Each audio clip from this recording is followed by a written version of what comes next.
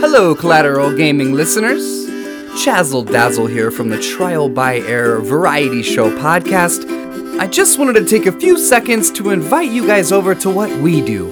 No, it's not video games, but we do invite really awesome and unique bands from all over the world. We dig deep into their souls and find really cool stories to tell you, and there's tons of music every week, so subscribe to us wherever you subscribe to your podcast. We look forward to having you. Tonight on the bonus round, it's Mortal Kombat time as Bo and I discuss the first 4 games in the Mortal Kombat franchise, otherwise known as the arcade games. So don't go anywhere, the show starts right now.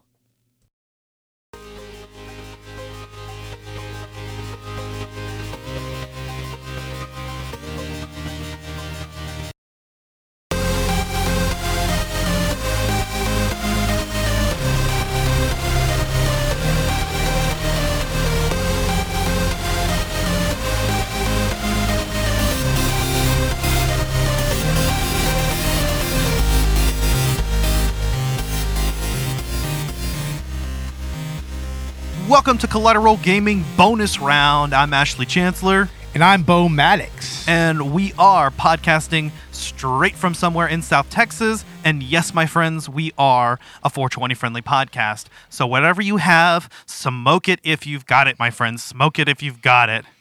Yeah, smoke it if you've got it. And this is Collateral Gaming, by the way, right? Yeah, what did I say? I don't know. I'm pretty sure I said Collateral Gaming Bonus Round. Yeah, well, maybe I just wanted to check your words real quick and just kind of, make sure that everything's good here, You made me doubt myself for a second there. I was like... I'm kind of a master at that sort of thing, so, Well, we've got with us today Bo Maddox of Collateral Cinema. Recently, Collateral Gaming and Collateral Cinema did do a collab episode on the Mortal Kombat 2021 movie. Yeah, and that ended up being a lot better than previously thought, than everybody thought it would be, I should say. Yeah, I thought it was a blast, and you can hear more about that in our joint episode. In fact, we've got that episode on both of our podcasts, so you can watch that or listen to that wherever you get your podcasts. But we're going to talk a little bit deeper into the Mortal Kombat franchise with this episode. Still riding on that wave and kind of celebrating this event altogether.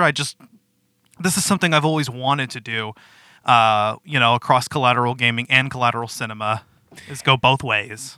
Yeah, and this is a great franchise to do that with because, there's so many memorable games throughout the Mortal Kombat franchise. We're mainly focusing on the first 4 games here. And, these were revolutionary games, especially the first one. I'll never forget when I first saw Mortal Kombat. I don't even think it was at an arcade. I think it was actually at an HEB. Yeah, that's something, even my dad remembers playing as well. And when I was growing up, I was always aware of the Mortal Kombat franchise. But I think this was more into the console era that I can remember. But starting with the original game, and today we're going to talk about specifically the first 4 games, the arcade games. But specifically with that first game, it was just so controversial when it launched. And in fact, the ESRB video game rating system exists today because of Mortal Kombat. Well, that and Night Trap, arguably. Night Trap was the other big brouhaha when it came to violent gaming back in the day. But Mortal Kombat's violence was in such a way that even my mom, whenever I would go to like CC's Pizza or whatever and go into their game room, of course they had Mortal Kombat there. They had all those badass games. And she would specifically say, now, don't go and play Mortal Kombat. And I think I referred to this on the previous episode, but I totally played Mortal Kombat. You totally played it. I totally fucking played it.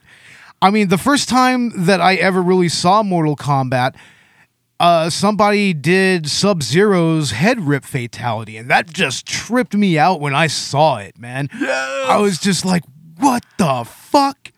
I mean, That fatality got censored in later games, in Mortal Kombat 2 and then the Mortal Kombat 3 and variants. I have no idea why. Yeah, I don't know. That one's maybe not even the most brutal out of all the fatalities, but that was the thing about Mortal Kombat, was it was a game where just the most gruesome, over the top, blood spilling everywhere, violent punches and kicks and slicing people open and electrocuting people to death. Yeah, and every single fucking punch is just a geyser of blood. Yeah. And Mortal Kombat pretty much created its own little genre of fighting games. I mean, there were just Mortal Kombat clones out the ass, which eventually I think we're going to have to talk about someday. I mean, I think we will. Yeah. Because there were just so many games that tried to do the brutal, violent, mature fighting game thing, and some to varying degrees of success. I mean, if you're familiar with, Angry Video Game Nerd, he did a episode on that, and somewhere floating around YouTube, there's an hour and a half long video that is nothing but fatalities from various fighting games. Like, Yeah. even those really over the top, like Guilty Gear style anime fighting games, Right. like they have some rowdy finishers, but a lot of the finishing moves in those games were, I mean, they were violent. They were kind of tasteless. Like especially if you get into something like Kasumi Ninja. Well, and we've seen it now. Graphic content is much more accepted within gaming culture. Back when Mortal Kombat came out, this was unprecedented. We didn't see video games really of this caliber. And I mean, there was no reason why not. There were movies that were that graphic, and it took an actual legal case on whether video games were too violent or not, which is funny because if you go look at Mortal Kombat, it's just so over the top. It's not even really gruesome anymore. It's more just cartoony and outlandish and a little bit goofy. Well, especially going all the way back to this first game. I mean, Johnny Cage straight up uppercuts a dude's head off. yeah.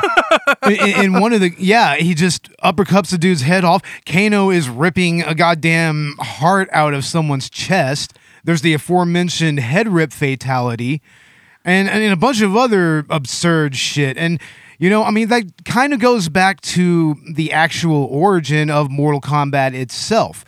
It was supposed to originally be a Bloodsport adaptation. Okay. I could see that. And, that's what Johnny Cage is supposed to be. I mean, I think they were actually going to get Jean-Claude Van Damme to digitize his likeness and everything. But yeah, I have heard that before, that, originally this was going to be a Jean-Claude Van Damme project. And you can see that with Johnny Cage's design. He's very clearly inspired by him.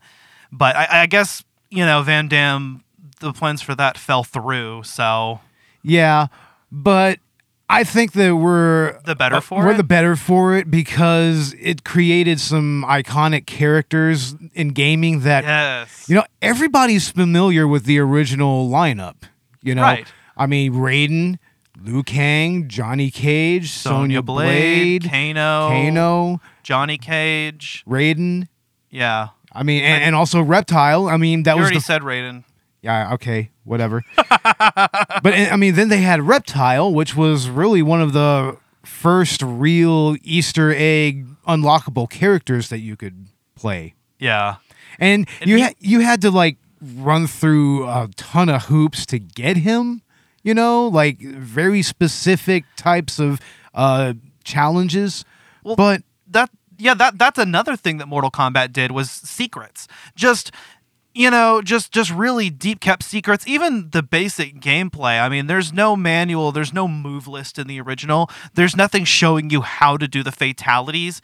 And then there's just these secret characters like Reptile that are, well, in Mortal Kombat, the first one, I mean, I think he is the only secret character. Yeah, he is. And it's an absurd number of tasks that you have to perform to get to him. I don't know how anyone came across it in the first place. A lot of what early Mortal Kombat culture was like was, it was real word of mouth. I mean, this Yeah. was pre-internet. I mean, arcades were pretty much the social space for gaming at the time. I mean, you had like gaming magazines like Nintendo Power. Yeah, but that's also the other part of that equation. But I mean, it's really how a lot of the actual movesets were propagated around, was word of mouth, but also a lot of the rumors about, or initially Reptile, which initially came to be true, but there was a lot of other bullshit as well, like for instance, a nude code or something like that, which never came to fruition, honestly. You see this a lot in games, even up into the Nintendo 64 era with Ocarina of Time. I mean, whenever all you have is word of mouth and there was no internet, these kind of bullshit rumors floated around that were so outlandish, and some of those later ended up inspiring actual characters and events added to later Mortal Kombat games. Well, yeah, and here's the main one is Ermac. See, Ermac was this obscure little in the arcade programmer's debug menu. Yeah. It's like you can access it if you turn on any Mortal Kombat machine. I mean, in Ermac, it was unspecified what it was, but it had like in the list like number of Ermacs, because it would get a bunch of stats about how many plays there were, how many fatalities were done on that machine. It's like if they brought back Error in a Zelda game. Yeah, pretty much, dude. If they brought back like, Error as a character, that would be badass. They need to do that. They need to make an NPC named Error in an upcoming game. But back to Mortal Kombat, and I guess back to specifically the original game, because another thing that it was notable for were the graphics. Rather than sketch their own cartoon sprites, in this case, they took real people, and this was kind of our early motion capture, and they just drew pixels over the actors. And so you had real actors and real movements. And aside from Gora, who is claymation, of course, and that just looks straight up like Jason out of Jason and the Argonauts. Oh, totally. And I mean, I think to a degree they did that for Shang Tsung as well, because I mean, he looks like a decrepit old man with, a real long beard and everything. Yeah. To me, he always looked kind of claymation in his own way for some reason. But Maybe.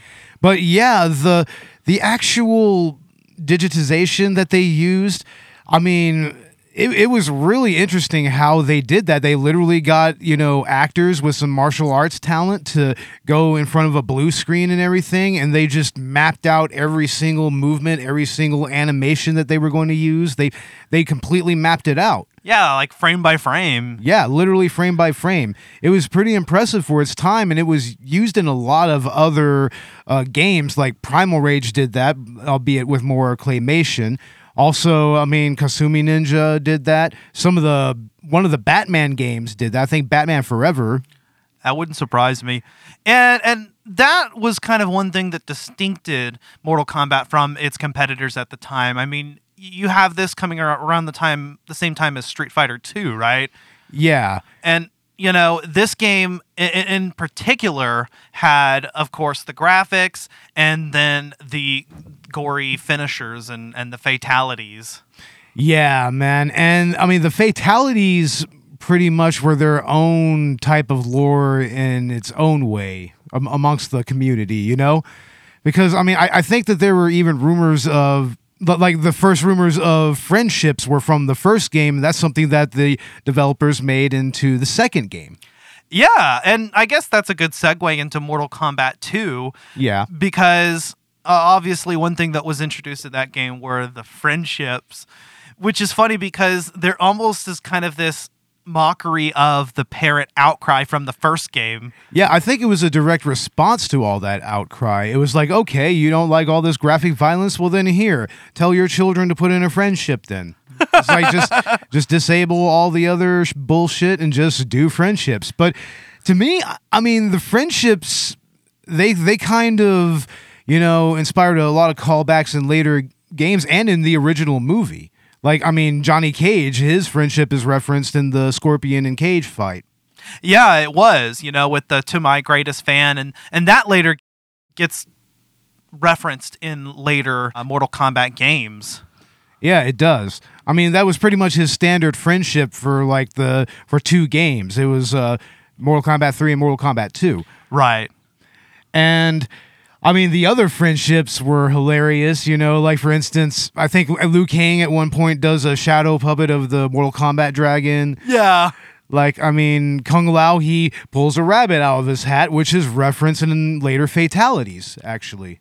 Yeah, and it's funny too because Mortal Kombat 2 through the Mortal Kombat 3 variants, including Ultimate Mortal Kombat 3 and Mortal Kombat Trilogy, those were the only games to feature the friendships up until more recently when they were brought back in Mortal Kombat 11.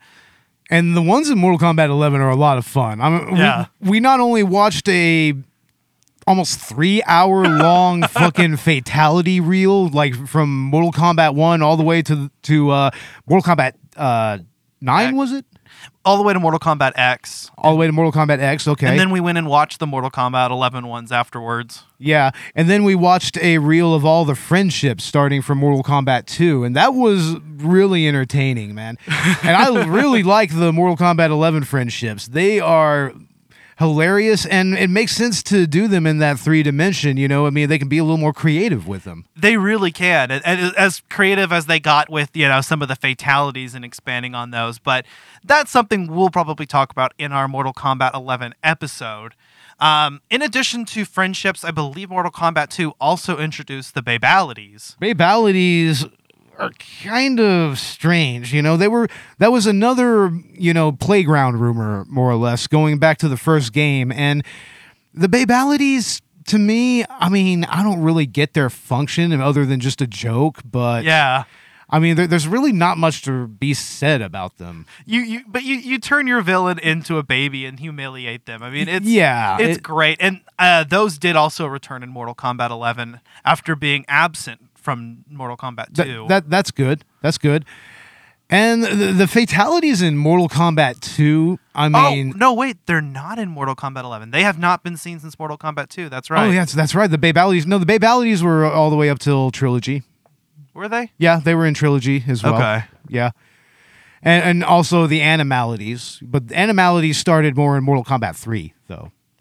Yeah, exactly. But Mortal Kombat 2, that was a phenomenal game, really. And honestly, it's really my favorite of the franchise because it was just a continuation of what they established in the first game. And they managed to actually create some other iconic characters. They're like Baraka. I mean, you had Jade, Kitana, Mileena. I mean, those are all characters that they've become so fucking integral to the lore of Mortal Kombat. I mean, you just can't have Mortal Kombat without them. And of course, we're also introduced to Shao Kahn in this game, who also continues to reappear. But yeah, introducing the female palette swap ninjas. Yeah, introducing them. And I mean, I always liked Kitana, honestly. She was really cool. Kitana's cute. She is, and she's a well-rounded fighter as well. Yeah, I mean, she's fun to play as with her fans. We got Jax introduced in Mortal Kombat 2, who becomes a mainstay. Yeah, I mean, even going into the original movie, you have Jax in the very beginning. Yeah, and Kung Lao, who actually showed up in the new one, the new Mortal Kombat movie. Yeah, and I'm thankful for that. That's a great character. Yeah, and then, like you said, Shao Kahn is just... I don't think you actually get to play as him until Trilogy. I think he was just a boss character, right? I don't really remember if you can unlock him. I think in Mortal Kombat 3, starting from there, you can unlock him. Okay, yeah. Because he's a boss character. Because I know in the first one, you can't play as Shang Tsung, for instance. No, yeah. In the first one, no, you can't play as either. But Shang Tsung becomes a playable character in Mortal Kombat 2 onward. With a younger look.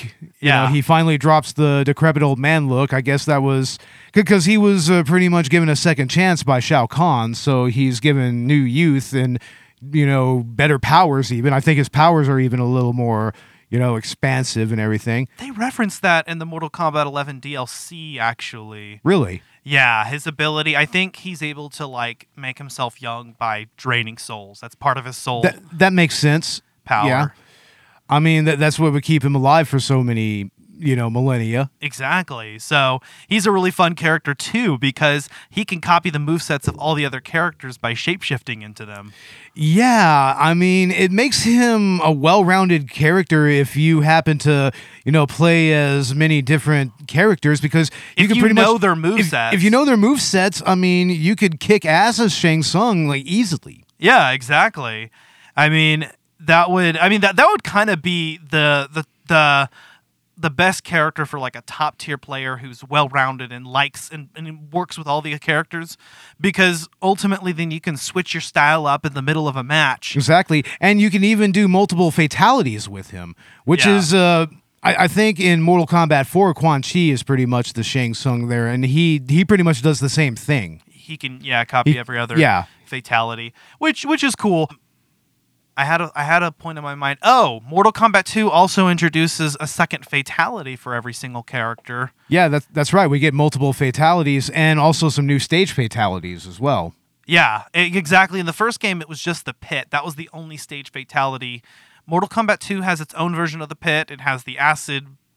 Yeah, it has the acid bath. The acid bath, yeah. And it also has the ceiling spikes in one of the levels. Yeah, I remember that.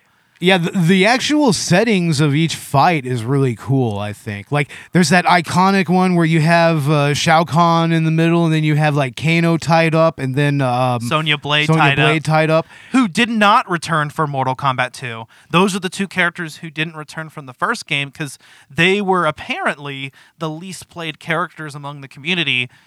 But, so they ended up including those two characters into the backdrop of one of the stages. Yeah, and I think there's some machines where Kitana and Melina might be tied up in some machines. I think it just kind of depends. Yeah, maybe. I don't know.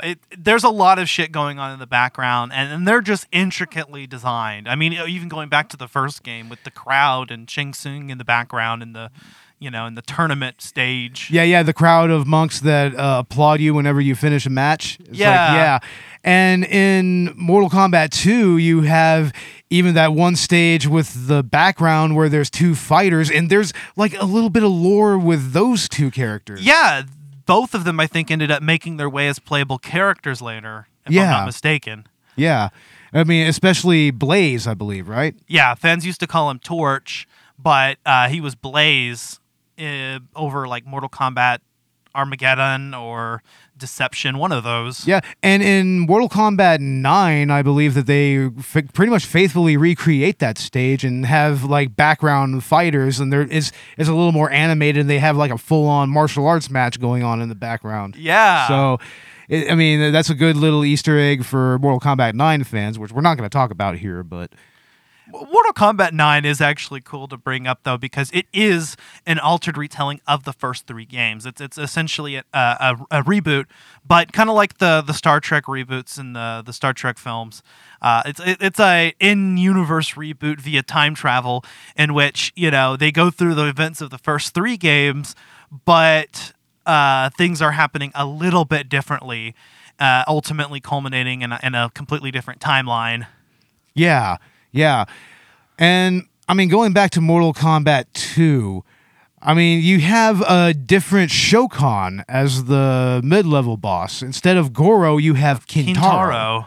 Yeah. And it's kind of interesting where he falls into, the Mortal Kombat canon, because he looks so different from all the other Shokan. You have Shiva, you have Goro, and he's got tiger stripes and whatnot. I'm not sure if that's a subgroup of the Shokan, but... It's a Frosted Flakes thing. It's a Frosted... Yeah, they're great! So he's the Tony the Tiger of the Mortal Kombat verse? Yeah. Oh, wow. But, Mortal Kombat 2 also was actually, unlike the first game, was uncensored on all the platforms it came on.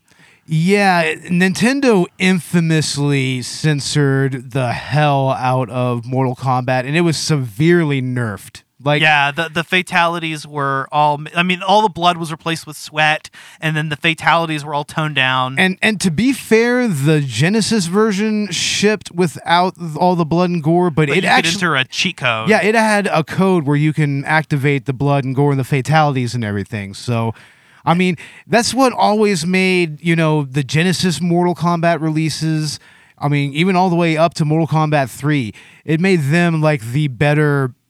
It made them better just initially, At least with the first game, it was better. Well, yeah, because by the sequel, I believe all consoles were all uncensored. Yeah. In fact, Nintendo, who had at that time, set itself as a family-friendly company, was starting to realize that they had to appeal to different markets because of their competitors, which is good because Nintendo to this day is still seen as the family-friendly company.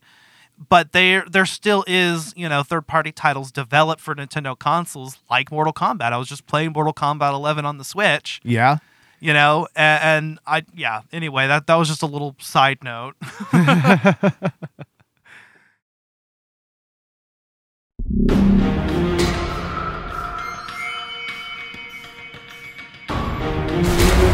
In 1992, one of the most controversial video games of all time was first unleashed in arcades, Mortal Kombat. This original blood and gore fest inspired decades of utter carnage.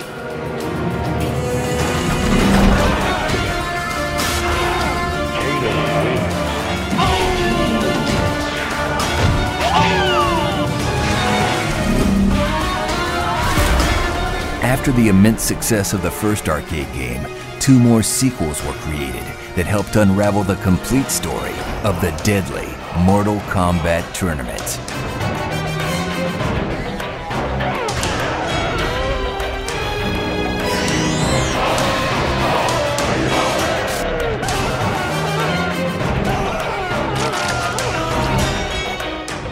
For the first time ever, all 3 original arcade games can be downloaded together and in their entirety from the comfort of home.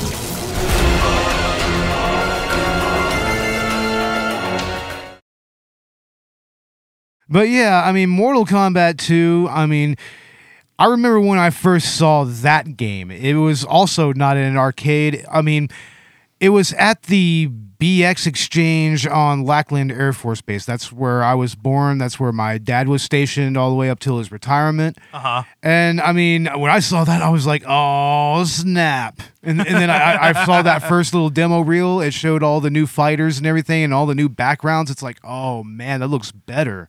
Yeah, it was an upgrade on almost every way over the original game. Even the graphics look a little bit better, I think. And then even more improved by Mortal Kombat 3. Yeah, and also they had the story a little more fleshed out for each individual character. Yeah, there isn't much of story within the arcade games, but there is all of that lore and the character intro screens and kind of their endings, individual endings. Yeah, really show the backstory, which if you're following, you'll realize Liu Kang is the canonical winner of at least the first 2 tournaments, right? At least, I mean, up till what the Outworld pulls in the third game. Yeah. So, but every character has endings that kind of go into their backstory. So while the endings aren't canon, what the endings reveal about each character are. And so, you get this backstory between Scorpion and Sub-Zero, which is heavily focused on in the new movie. Yeah. And that storyline, it's starting to get a little, it starts to become more divergent in the third game, because you have a different Sub-Zero there. Yeah, well, actually, I think from the second game on, it's the younger brother, because Scorpion kills Sub-Zero in the first game. The elder Sub-Zero, Bi-Han, later becomes Noob Saibot. Yeah. And he does show up in Mortal Kombat 3, right? Yeah, he does. I think one of the variants. Yeah, I think that not only is he Noob Saibot, he also comes back as the classic Sub-Zero. They bring him back as a character, I think, in Ultimate Mortal Kombat 3 and Mortal Kombat Trilogy. Yeah, they did. Yeah. Funny enough, Scorpion actually didn't make it into the original release of Mortal Kombat 3. Yeah, that's what was weird. I mean, I don't understand that. I mean, they rectified that with Ultimate Mortal Kombat 3, which, I mean, we may as well go ahead and start talking about. That's what I was thinking, too. Yeah. So, Mortal Kombat 3, what characters did they introduce? They introduced Motaro. I mean, they brought a lot of characters back. I mean, the newer ones, they were Nightwolf, Stryker, Motaro, and who else? We didn't even talk about the bots from the what? The bots, Cyrax and Sector. Oh yeah, Cyrax and Sector. Yeah, they're the other new characters because the Lin Kuei started doing cyberized ninjas. Yeah. Yeah, they introduced that whole plot thread. And I mean, I think that, they're pretty decent fighters, honestly. I mean, if you learn how to use one of them, you can use all of them, kind of like with the ninjas and everything. The ninjas, yeah. But I mean, it's just kind of weird that, the Lin Kuei started just deciding, hey, let's just do cyberized fucking ninjas. It's like cyber ninjas, dude. That's what I love about Mortal Kombat, though. It blends together science fiction and fantasy, and it gives no fucks. Absolutely no fucks. And, I mean, we actually start to have a lot more stakes in the storyline here. Yeah. Because what happens here is that there's not really a tournament going on. Like, Outworld is just straight up invading our dimension. They're Earthrealm, yeah. They're just straight up invading the Earthrealm. Yeah, and Jax comes into Mortal Kombat 3 missing his arms, and he's got the cybernetic arms now. Yeah, and in this version, he actually went and got the cybernetic arms. They're grafted. It's not like in the most recent movie. Yeah. But, I mean, you realize that, you're pretty much fighting in the middle of an apocalypse here. I mean, the Outworld has already culled, like, millions of souls. And you have just the remaining survivors of Earth. I mean, that's where you get Nightwolf and Stryker. Yeah. Like Nightwolf was able to protect himself using his tribal magic. And Stryker was just a riot cop that got lucky and managed to evade and fight off all the Outworld minions and whatnot. Yeah, I never liked Stryker. Maybe it's because he's a cop. I don't know. Maybe. And, I mean, isn't it kind of messed up that in a lot of the demos and everything, they always have him fighting against Jax? Yeah, that's kind of weird, That's right? weird, right? It always feels like he's fighting Jax. It's like, oh. Oh, yeah, I don't like the connotations of that. This is very unfortunate. We didn't even mention Smoke. He was introduced in Mortal Kombat 2, right? Yeah, and then he was cyberized in Mortal Kombat 3. Going into that subplot that you brought up. Yeah. And that becomes a really huge issue between him and Sub-Zero because that's Sub-Zero's friend right there, like his best friend from childhood. Yeah. And they both went into the Lin Kuei, and I think that Smoke was forcibly cyberized. I don't think. Yeah, I don't think that he did so consensually. They captured him. Yeah, and then there's Sindel, the wife of Shao Kahn. And Kitana's mother. And Kitana and Melina's mother. Well, Kitana's mother, because Melina's a clone of Kitana. Yeah. And you also have Shiva connected to them. Shiva is Sindel's bodyguard. Right. And that comes up in 11, I remember. Who else shows up in Mortal Kombat 3? I'm trying to think. Oh, I don't really remember, man. They introduced the animalities. That was a big Oh, thing. Chameleon. Chameleon, the male and the female chameleon. Yeah. It's like that's an all-encompassing, just if you know any of the movesets of any of the ninja characters, you can totally play Chameleon. Yeah. Like 100%. But I mean, I think that they become playable characters in Mortal Kombat Trilogy more so. I think so, yeah. Because Ultimate Mortal Kombat 3 brought back Scorpion, and also I think classic Sub-Zero, and added some other content. And then Mortal Kombat Trilogy is Mortal Kombat 3 story mode with every single character from Mortal Kombat 1 and 2 also included in the roster. Yeah, and that was an exciting game to play. I mean, you had like the original versions, like the MK1 versions of like Raiden and Kano and Sub-Zero and whatnot, and fighting against, like Motaro or Shao Kahn from Mortal Kombat 3. And I mean, it was a cool game. Yeah, it really was. I mean, on the PlayStation, there was a lot of loading, unfortunately. But I mean, if you're going to play Mortal Kombat 3, I mean, that's pretty much the definitive version because... Yeah, it is. You get all of the characters, so... Yeah, if you can track it down, definitely pick it up. I don't recommend any of the ROMs that are out there, because the ROM that I have on my PlayStation Classic is janky as all hell. Like, it will not fucking play.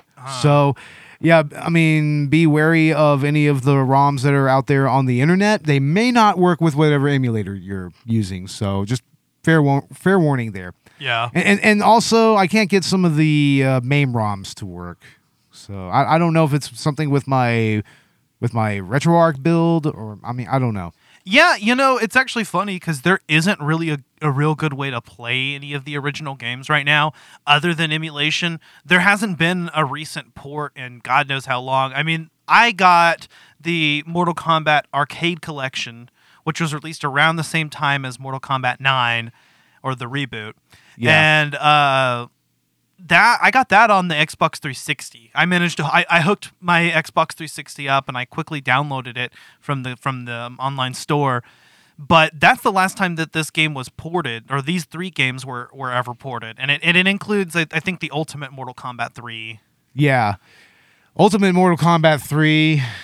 Man, I mean, I have lots of memories playing that on Genesis over at my buddy Joey. If you're listening, Joey, I mean, I know you remember this shit, man. Like, his family had to have their electricity hooked up to a goddamn generator. So, yeah, I mean, we would spend most of our time, like, playing Ultimate Mortal Kombat 3 with this literally right out the fucking window. That's funny. Oh, man, those were good times, though, man. I mean, that was where, we pretty much saw Mortal Kombat just come together. Yeah. Oh, really? I mean, it must have been cool, seeing these games progress over time and getting to see, new characters come along and new mechanics. It really was. It was an interesting time, when we were getting those early arcade ports and all the controversies with, like, the Super Nintendo versions and everything. And, also, I mean, the thing about the Genesis Mortal Kombats is like they were the most faithful to the game content-wise, but sound-wise, the Genesis was never that great. Their sound chip was always shit. Yeah. So, I mean, the music wasn't really all that great on the Genesis all the time. So, I mean, it wasn't perfect, but, I mean, it was still very responsive. The Genesis version is like the most responsive version of MK3 I could think of, other than the arcade. Yeah, I mean, and that was really the standard. Was how well does the game actually emulate the arcade experience, and is it responsive to that degree? Yeah. Yeah. And that was sometimes hard to capture with the technology and consoles that we had at the time. But that was kind of remedied when Mortal Kombat 4 came out. Yeah, and that's the next one we wanted to talk about, because it was really, although it's not as well associated with the trilogy, it still is the last Mortal Kombat arcade game that came out, and then after that, I mean, they pretty much just started coming out on consoles. Yeah, I mean, it's weird to live in a world where there isn't any more Mortal Kombat arcade games out there. It would have been nice to even see Trilogy get an arcade release. I don't think I think that was console exclusive mostly. I mean, they really ought to. They really ought to start getting some. I mean, I feel like it would just be. I mean, once everything opens back up again, I really feel like they're missing out. NetherRealm Studios, who is the successor to Midway Games, who produced the original games. Yeah, maybe release new arcade ports like in HD. Yeah, they could really capitalize on that. There is not enough of the classic Mortal Kombat games. I had an issue with trying to play the original games. Like I said, I had to go and use my last generation console. Yeah. To play them. Either that, and then Mortal Kombat 4, there was no alternative. The only way we were able to play it was emulating it on your PlayStation Classic. Yeah, and I remember actually buying Mortal Kombat 4 when it came out on the PlayStation, and I initially played, that's the version that I initially played at first, so. Yeah, I imagine so. We got to play a little bit of that. I mean, that's where the story, the game actually came into 3 dimensions. So this is around, the PlayStation 1, Nintendo 64 era, of which the game also was released on. Yeah, and I mean, the PlayStation version was better, just by far. It was more responsive. The the controls were better. The graphics were pretty okay. I mean, it's a fun game, and it introduced some new gameplay elements, like, for instance, weapons for the first time. Yeah, and also sidestepping in 3D. That was kind of cool. I saw that in the Naruto Clash of Ninja games, that same mechanic. Yeah, and it was originally kind of a Soul Calibur thing, but I mean, it kind of translated well into Mortal Kombat. Yeah, it's not in the modern games, but it was a neat mechanic. Also, interactable objects in the environment that people could throw and use. Yeah, I mean, you had like rocks, like severed heads, and other such implements.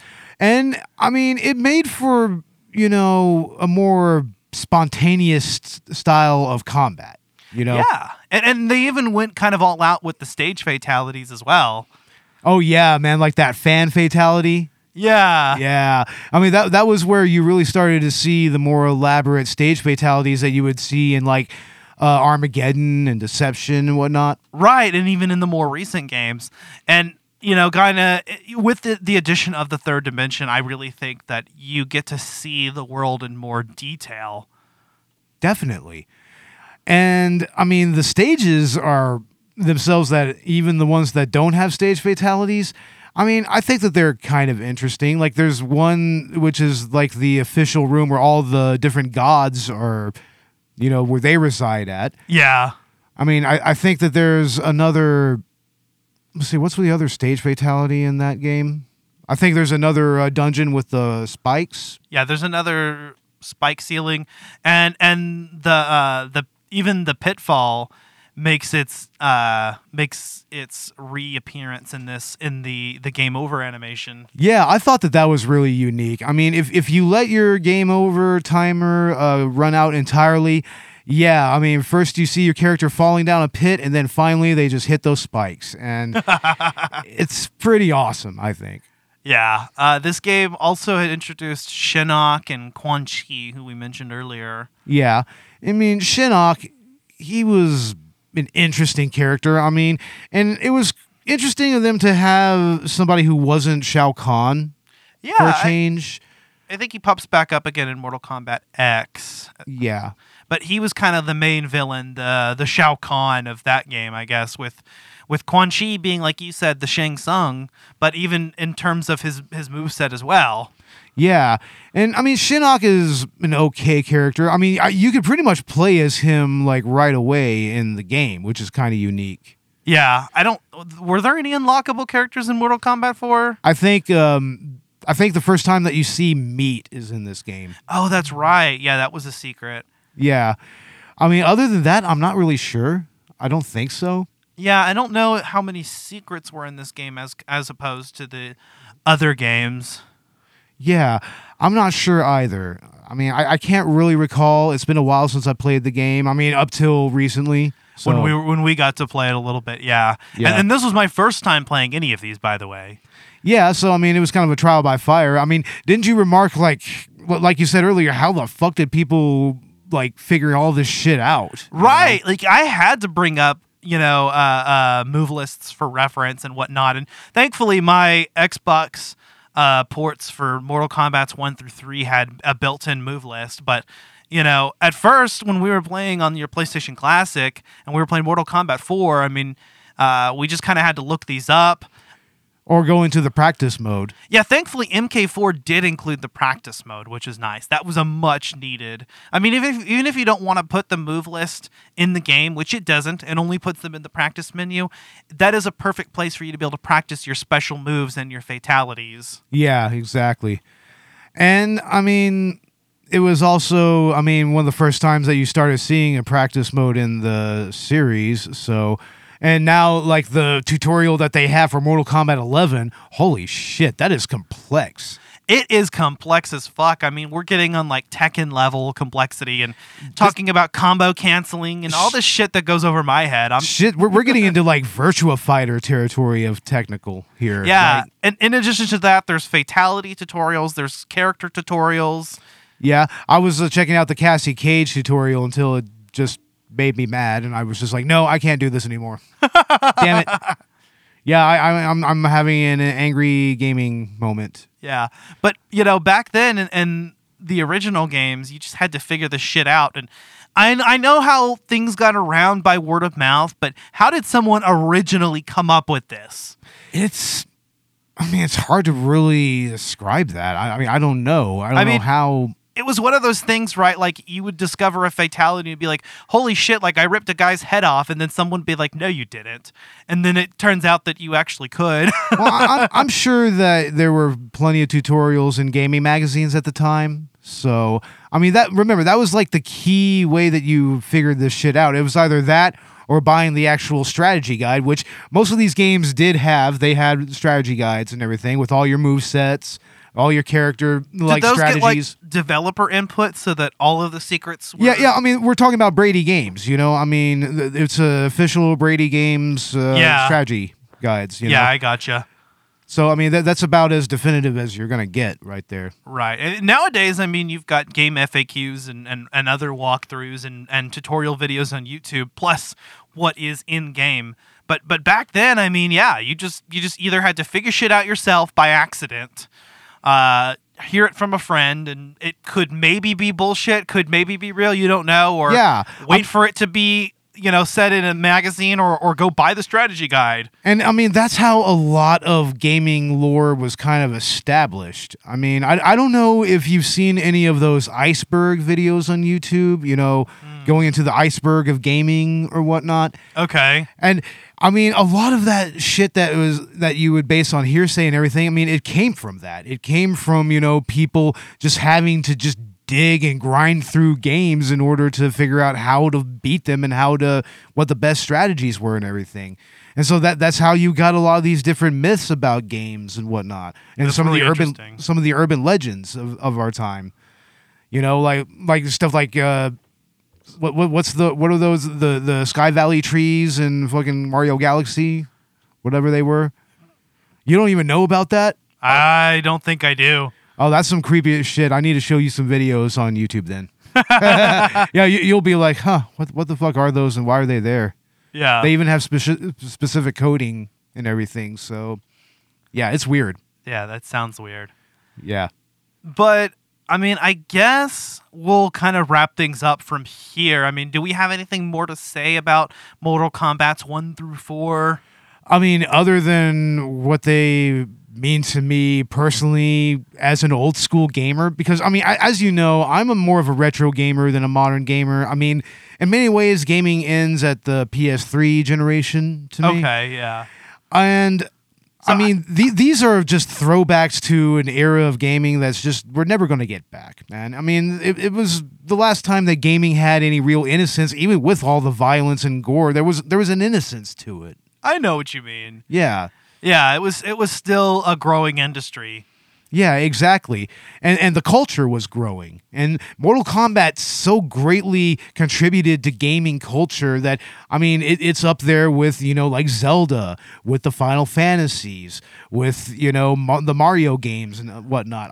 It's something that really helped to shape, like, gaming as we know it. And you'll notice that what these things all have in common is that they're long-standing series that still exist today. Yeah, exactly. And and also their original incarnations are just so iconic.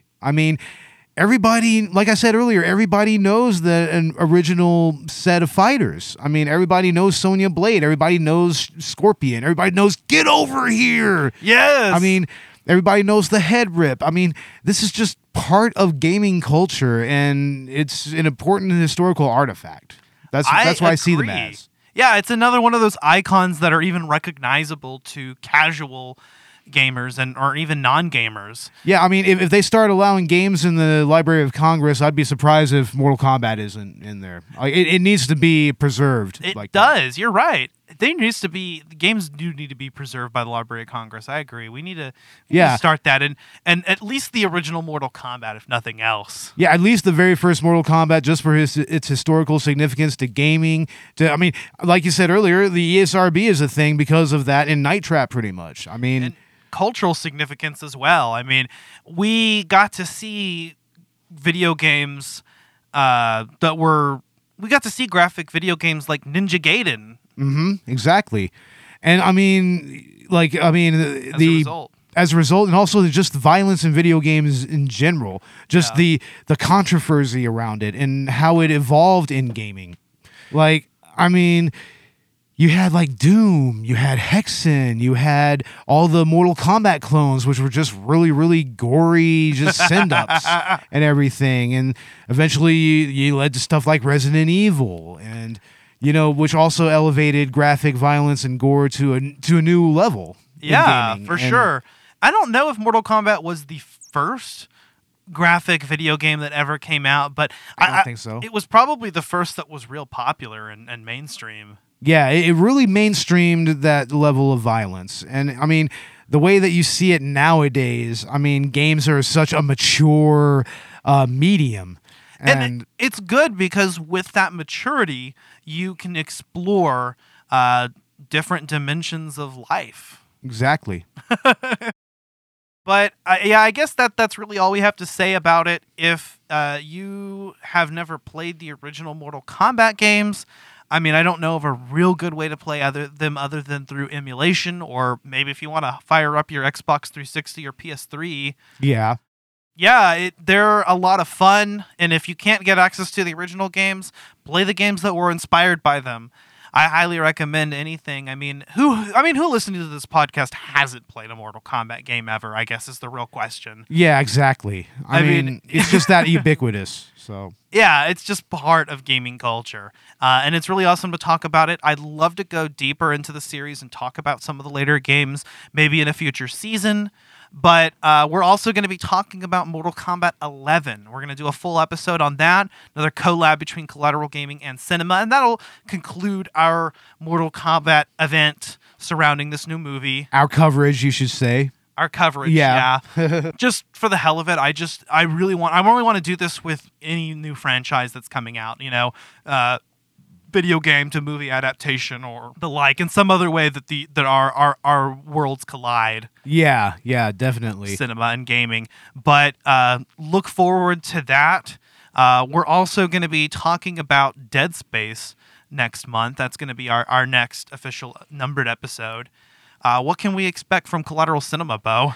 Well, we are going to be talking about The Toxic Avenger on our next episode. We're going to be recording that this weekend, when we're going to have Michael Cornwell joining us for that, and hopefully Robert will be there, because Robert is kind of an expert on trauma and everything, so it's kind of essential that he be here. Hell yeah. I can't wait to talk about Toxie. Yeah. And get back into trauma. And if you didn't listen to our review of Mortal Kombat, we did release a spoiler-free At the Movies episode. You can go check that out. Like I said before, Collateral Cinema and Collateral Gaming. That's kind of what we're referencing here and what we're writing off of. Yeah. And here's one last question for you, Bo. Okay. Yeah. Out of Mortal Kombat's 1 through 4, what's your favorite? 2 all the way. 2? Okay. Yeah, that's just the most nostalgic one for me for some reason. Mortal Kombat 3 would actually be my second one. Okay.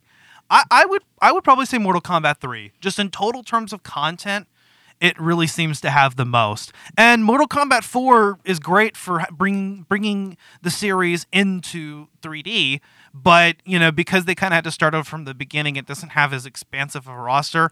In particular, I want to say not Mortal Kombat 3, but the Mortal Kombat trilogy. Yeah. Is really the definitive arcade experience. Definitely. Yeah. And, I mean, as far as Collateral Cinema's socials, I mean, you can find us on Facebook, Instagram, and Twitter. Same with Collateral Gaming, right? Yep. You can find us wherever you get your podcasts. If you're listening on Apple Podcasts, please leave us a 5-star review. And as well, you can leave us feedback on your platform of choice. Hit us up in the DMs. And, if you have any ideas, if you want us to cover something, if you want to be featured, just talk to us. Hit us up. Yeah, definitely. We're always open to new ideas. So. Yep. But I guess that's about all there is to say. That being said, I'm Ashley Chancellor. And I'm Bo Maddox. We are Collateral Gaming Bonus Round and Collateral Cinema Director's Cut. Mortal Kombat!